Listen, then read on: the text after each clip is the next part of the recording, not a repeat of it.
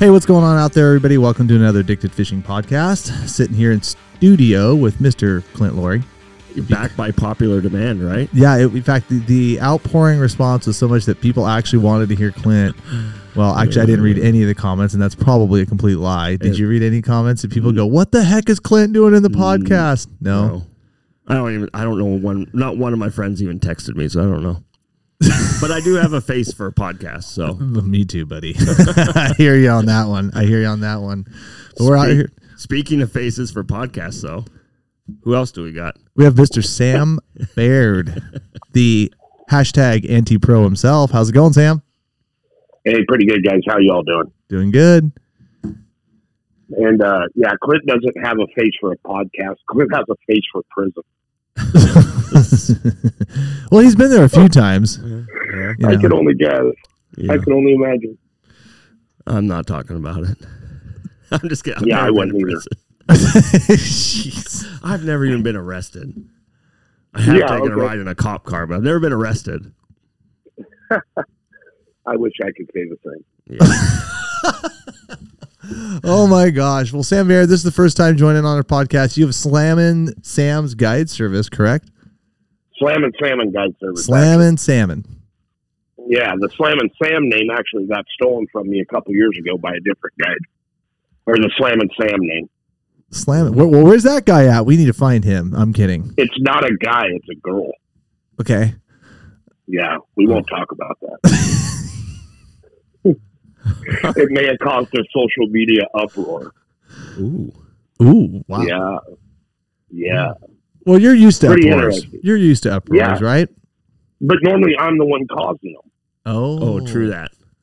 Yeah, so if somebody else brings the heat, I'm not used to that. Interesting. That's how this industry is. It's the one who strikes first, right? This sounds like this story could be its own podcast. Yeah, I'm kind of like... This story could be its own podcast. It involves all kinds of fun stuff. Interesting.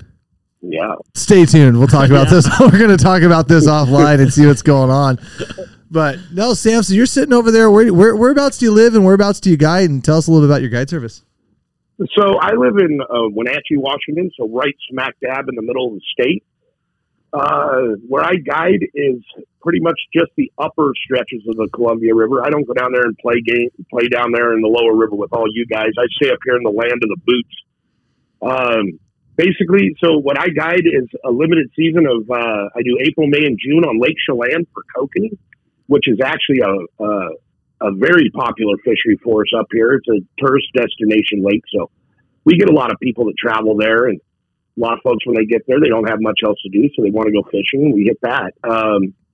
And then July and August, I fish sockeye on the upper Columbia, basically from Wenatchee to Brewster. We chase the fish up there, and most people know the Brewster Pool fishery because it's an absolute. It's basically our Drano toilet bowl or our buoy 10. It's an absolute zoo, but it's fun. And then August, September, I chase the fall chinook on the Hanford Reach. So that's basically pretty much my guide season that I run. What do you do the rest of the year?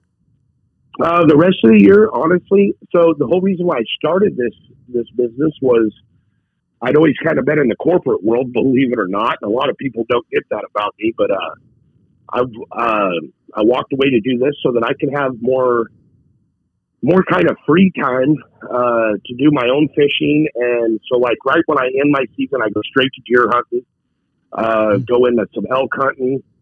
And then I basically just travel around and fish. Like this year I traveled over and fished with Cam over on your guys' side of the mountain, chasing some chromefish, which I'm not used to over here. But then also started my own line of scent, fishing scent called Slammin' Sam's Anti-Pro Scent. Started that up with an established brand with Shane Magnuson of Northwest Bait Scent. So now literally my off season has become more work than when I'm actually fishing, trying to keep up with all that. Of course, the social media, keeping up with my following there. So it's become a full-time job, even though I never expected it to be. Interesting. Yeah. Doesn't sound like a bad life. It's not a bad life at all. I I complain sometimes about how hectic things get, the amount of phone calls and messages and all that. But, you know, in the social media world, we put ourselves out there as fishing guides. And someone like me who tries to help everybody to become a better fisherman, and even just a better outdoorsman altogether, and offers up information, you know, I'm kind of asking for those people to reach out all the time. And so, you know, get kind of complaining sometimes. I don't get a lot of time to myself, but honestly, I've truly been blessed with the life that I live in the outdoors, and it's something that I truly love to share with folks. Well, I mean, it's a blast seeing you at the sportsman shows, seeing you interact with people, but I do have one quick question for you. What's the difference between your gel and oils in your scent lineup? My gosh. So that question, my answer to everybody that asked that this year, because there was surprisingly a lot, one is a gel and one is an oil. Dang. All right, thanks. Yeah. Sometimes the easiest answer may be considered like smart ass or you know, kind of chirpy at people, but we get asked so many questions that are just kind of like, if you just stop and think about it, it has a very obvious answer. And that question just blows me away. I got asked that over and over at the sportsman shows about what the difference was. And I'm like, well, the bottle says it. One's a gel, one's an oil. You know, like the other question that kind of ran on, and I had shirts made and everything, is how deep? As a guide, I guarantee, Cam, you can probably say this too. We get asked constantly, how deep? So I went and made some shirts that just say how deep with a question mark. I got some that have a badge on it that say the how deep police. You know, people, they go out and they spend $100,000 on a boat, and they've probably got $3,000 in electronics. And I don't think anybody ever wants to look at the screen. They just want to keep yelling, how deep? Well, it's pretty easy if you got a Humminbird. I've seen cams, and it's pretty easy to tell exactly where the Kokanee I think that's not necessarily with the brand, but it's just the trust in what the screen is telling you. Well, I mean, and just that's the other start. thing is, true. You know, there's so many variables, especially when it comes to Kokanee. When we're fishing on Lake Chelan right now, our Kokanee are backwards from everybody else's. Most people, like when you guys are down at Merwin in the wintertime, early spring, you guys are fishing right on the surface. 5 On feet. Chelan, at Chelan, our fish during the same months we're catching them clear down to 150, 160 feet deep. Whoa. And then whereas when your water warms and you guys start going deeper, even getting on your downriggers sometimes, our fish are then shallowing. So by the time we hit June with a 70-degree surface temp, our fish are down in 30 feet of water and maybe only 5 to 10 feet deep. What? It's completely backwards. And so people, you know, they go out there and they're looking at that electronics, and it's like they don't trust. They're going through these pods of fish at, you know, 70 to 150, yelling, how deep, how deep? And I'm like, when you see that big yellow blob on your electronics, those are the fish. Run your stuff through the middle of them. People think there's only 100,000 under the boat. Exactly. You know, and it's like they think I'm just being a smart aleck when, you know, I guarantee you every interview I've done, and people will ask, well, how deep are you catching them? And I'll tell them, you know, 50 to 150. And they think I'm being a smart aleck. Well, something I learned a long time ago, Kokanee fishing, is not to be a lazy troller.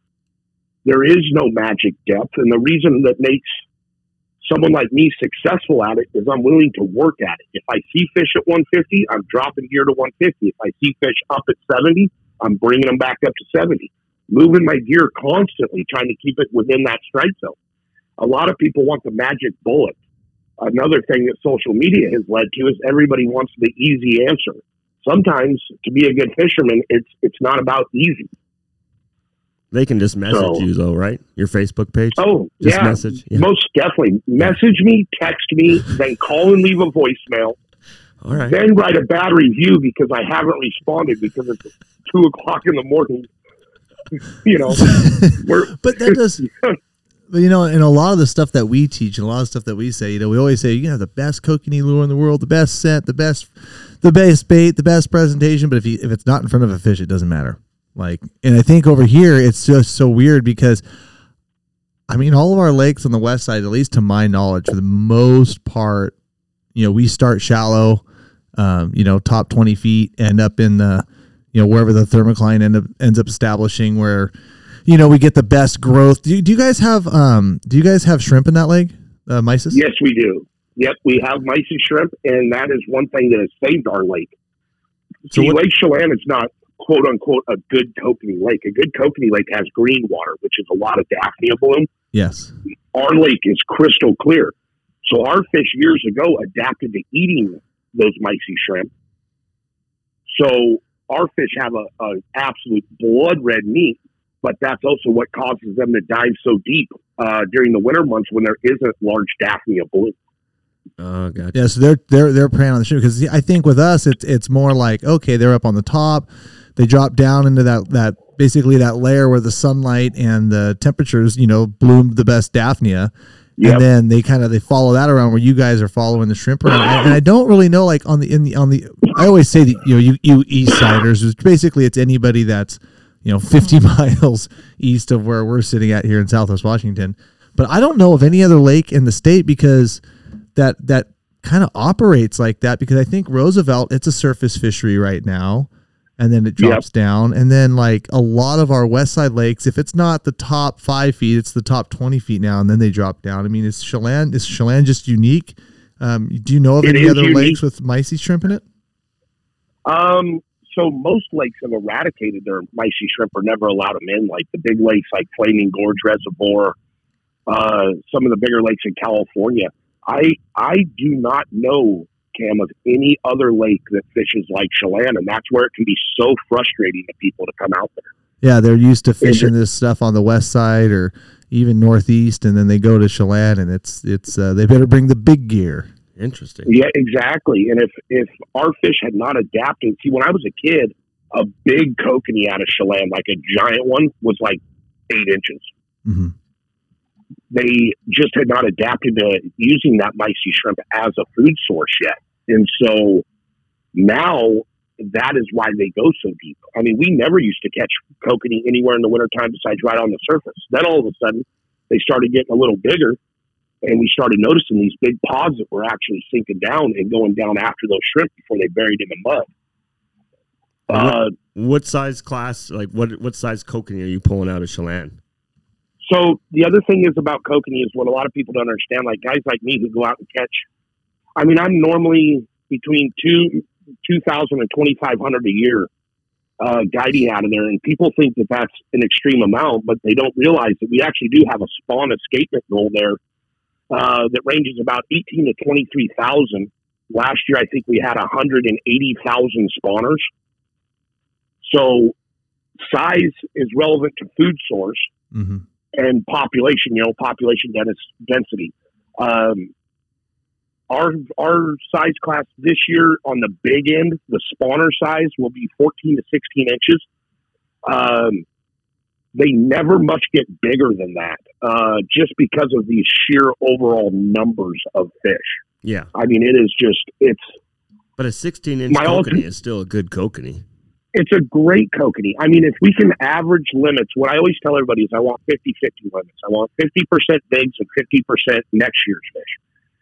That gives you, because we have a 10-fish limit, so that gives you a good stringer of fish. About 10 years ago, we had a really bad flood that killed off a huge portion of the fish. And it actually, everybody was like, oh no, it's horrible. It did nothing but good to our lake. Our fish were averaging 18 to 21 inches. And still on a 10-fish limit. That would be sweet. Can you imagine if Merwin was like that? No, it happened. It happened. I don't know, 5-6 years ago. There was a big fish year, but then it kind of quickly got inundated with recruitment from Yale and overspawning, and now it's kind of back to where it's at. Yeah, we've seen those. We've seen those cycles.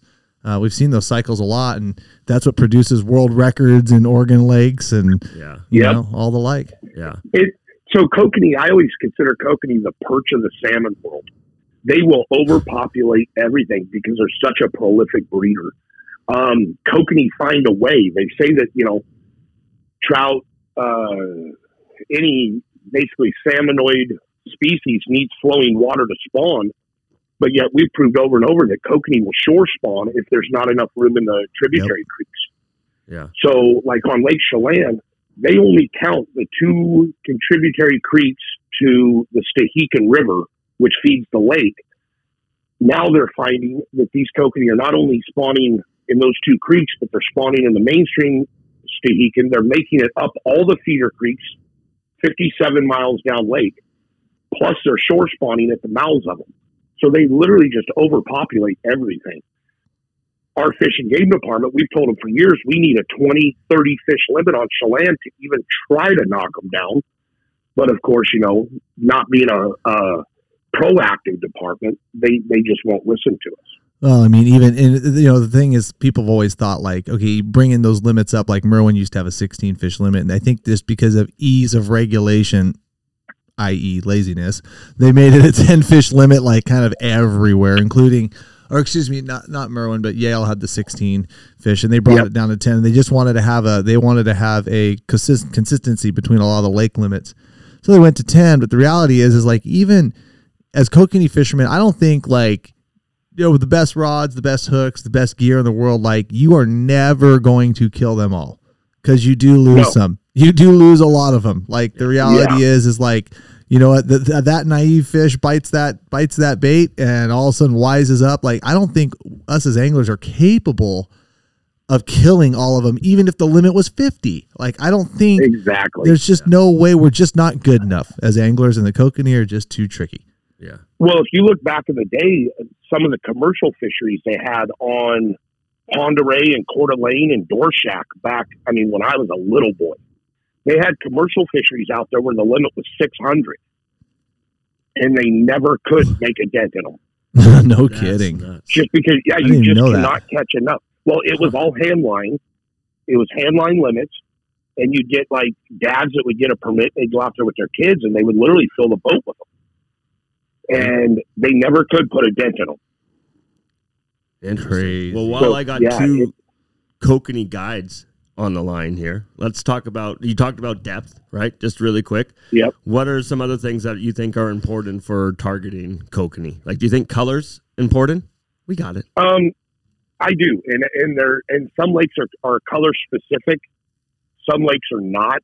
The way that I always mention kokanee fishing, and that's where like questions like how deep just drives me nuts. That is one part of the equation.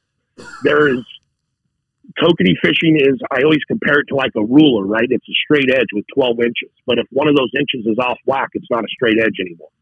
It's getting dialed in to, so depth, colors. I'm a pink, purple, and orange person. The way that I look at color is based upon UV saturation in the water. The clearer your water, the longer they're going to be able to see it. On Lake Chelan, I can see my downrigger clip 56 feet below the surface. It's that clear.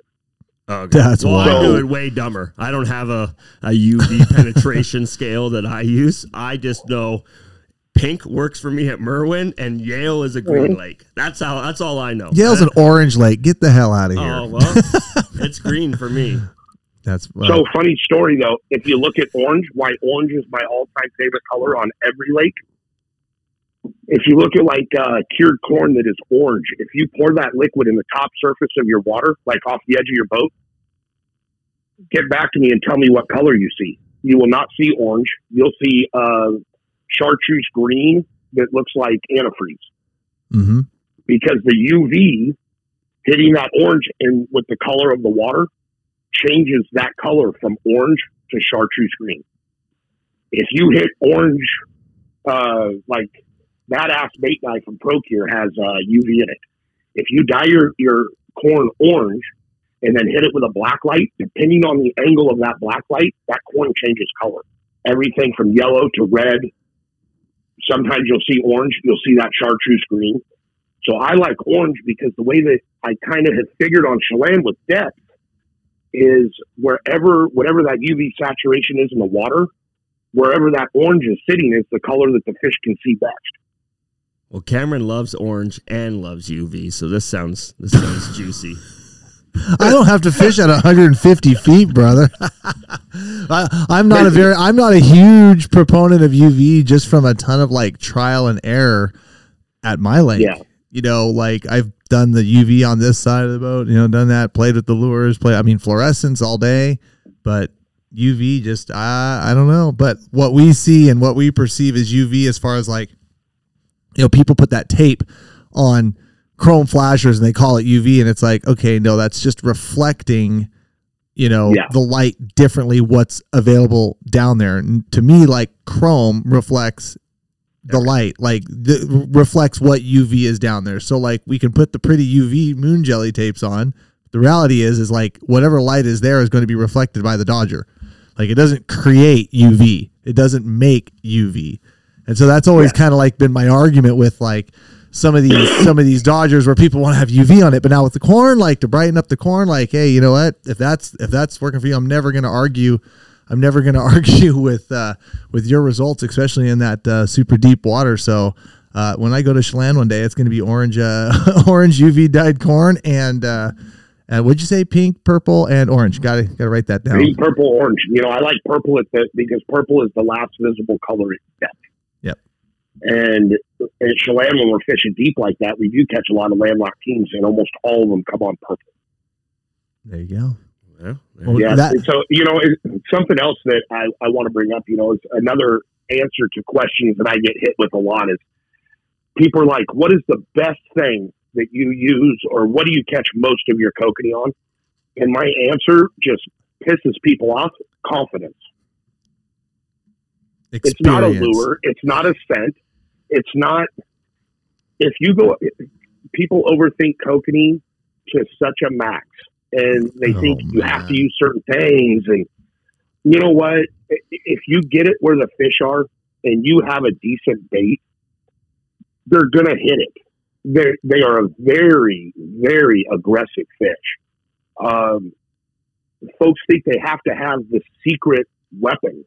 I have found things that work a little better on the, day in and day out, but I've also seen people still out there with Ford fenders, steelhead rods, running 6-ounce banana weights with a night crawler on the end of a hook and just crushing them. Yeah. There's not a kokanee lure. There's not a kokanee lure. There's not a kokanee color that hasn't caught kokanee. I think that's kind of the problem is like, because there is that huge selection, it's just a giant like silver bullet hunt thinking that, that 2 bites I had on the orange rod versus the pink rod. Well, now all the kokanee in the lake went orange. It's like, well, no, chances are the orange rod was like actually where some fish were, and the pink one you had like 30 feet above them, and that probably didn't get bit because it didn't get in front of them. I've argued that but tried to explain that point for years. So it's so funny listening to Clint and I are sitting here like pointing at each other, like laughing, like, oh man, you're speaking my language like right now for some of these west side lakes too. A funny one that happened last year. A buddy of mine went out. I'm a 1.3 mile per hour troller all the time. Winter, spring, doesn't matter. I'm always at 1.3. It's where I'm confident, where I like my gear running. A buddy of mine came out there who was an absolute slayer. His kicker motor breaks down. So he's out there trolling around with a 150 horse motor. I don't think he could get up below like 2.6. Oh my. And he lost like 100 fish that day, but he hooked probably 150. So he was out there basically, quote unquote, doing it all wrong and just slaying them. Because he knew where the fish were and he knew how to get into them. Getting something to him, delivering it on a platter. Even though he's going Mach 6. Yep. As long as you go through these pods, and some of these pods we get on Chelan, especially when they get in the lower basin, I always say we end up with 57 miles of fish piled in 1 mile of lake. And people are like, well, I can't see where the pods are. And I'm like, well, the whole thing's a pod. That's why your fish finder's only reading 5 feet deep. It's because it's literally wall-to-wall fish from the surface to the bottom. Yeah. I think we could talk kokanee for another 2 hours, but we do got a live feed to jump into. And I like this. Well, I like it because I'm new in the podcast, right? So I like bringing in new people and having new experiences and new faces. So it's really cool to have Sam. No, we're going to continue this conversation because you got the sockeye forecast conversation that we need to have. Maybe we'll have you in next week too, and then we need to talk about some of those kings that are sitting down there at the bottom in the depths of that lake, because that's one fishery that's always interested me. So Sam, we greatly appreciate you coming on. We've got a live feed to go do. You guys be sure to like and subscribe to these podcasts and everything, and we'll see you guys next time. Thanks again, Sam. All right, man, I'll talk to you soon. Thanks, Sam. And one last thing. I was out fishing with Marlon. No, really quick. He wants to just give a shout out to everyone that spent the time to order stuff online for the April Fools. It wasn't a fool's joke. It wasn't a fool's joke if you went online. And you got 25% off everything on the entire store. So he just, everyone flocked to the store, ordered a bunch of stuff. We do appreciate that. Thank you, everyone. And we'll see you on the water. Later, guys.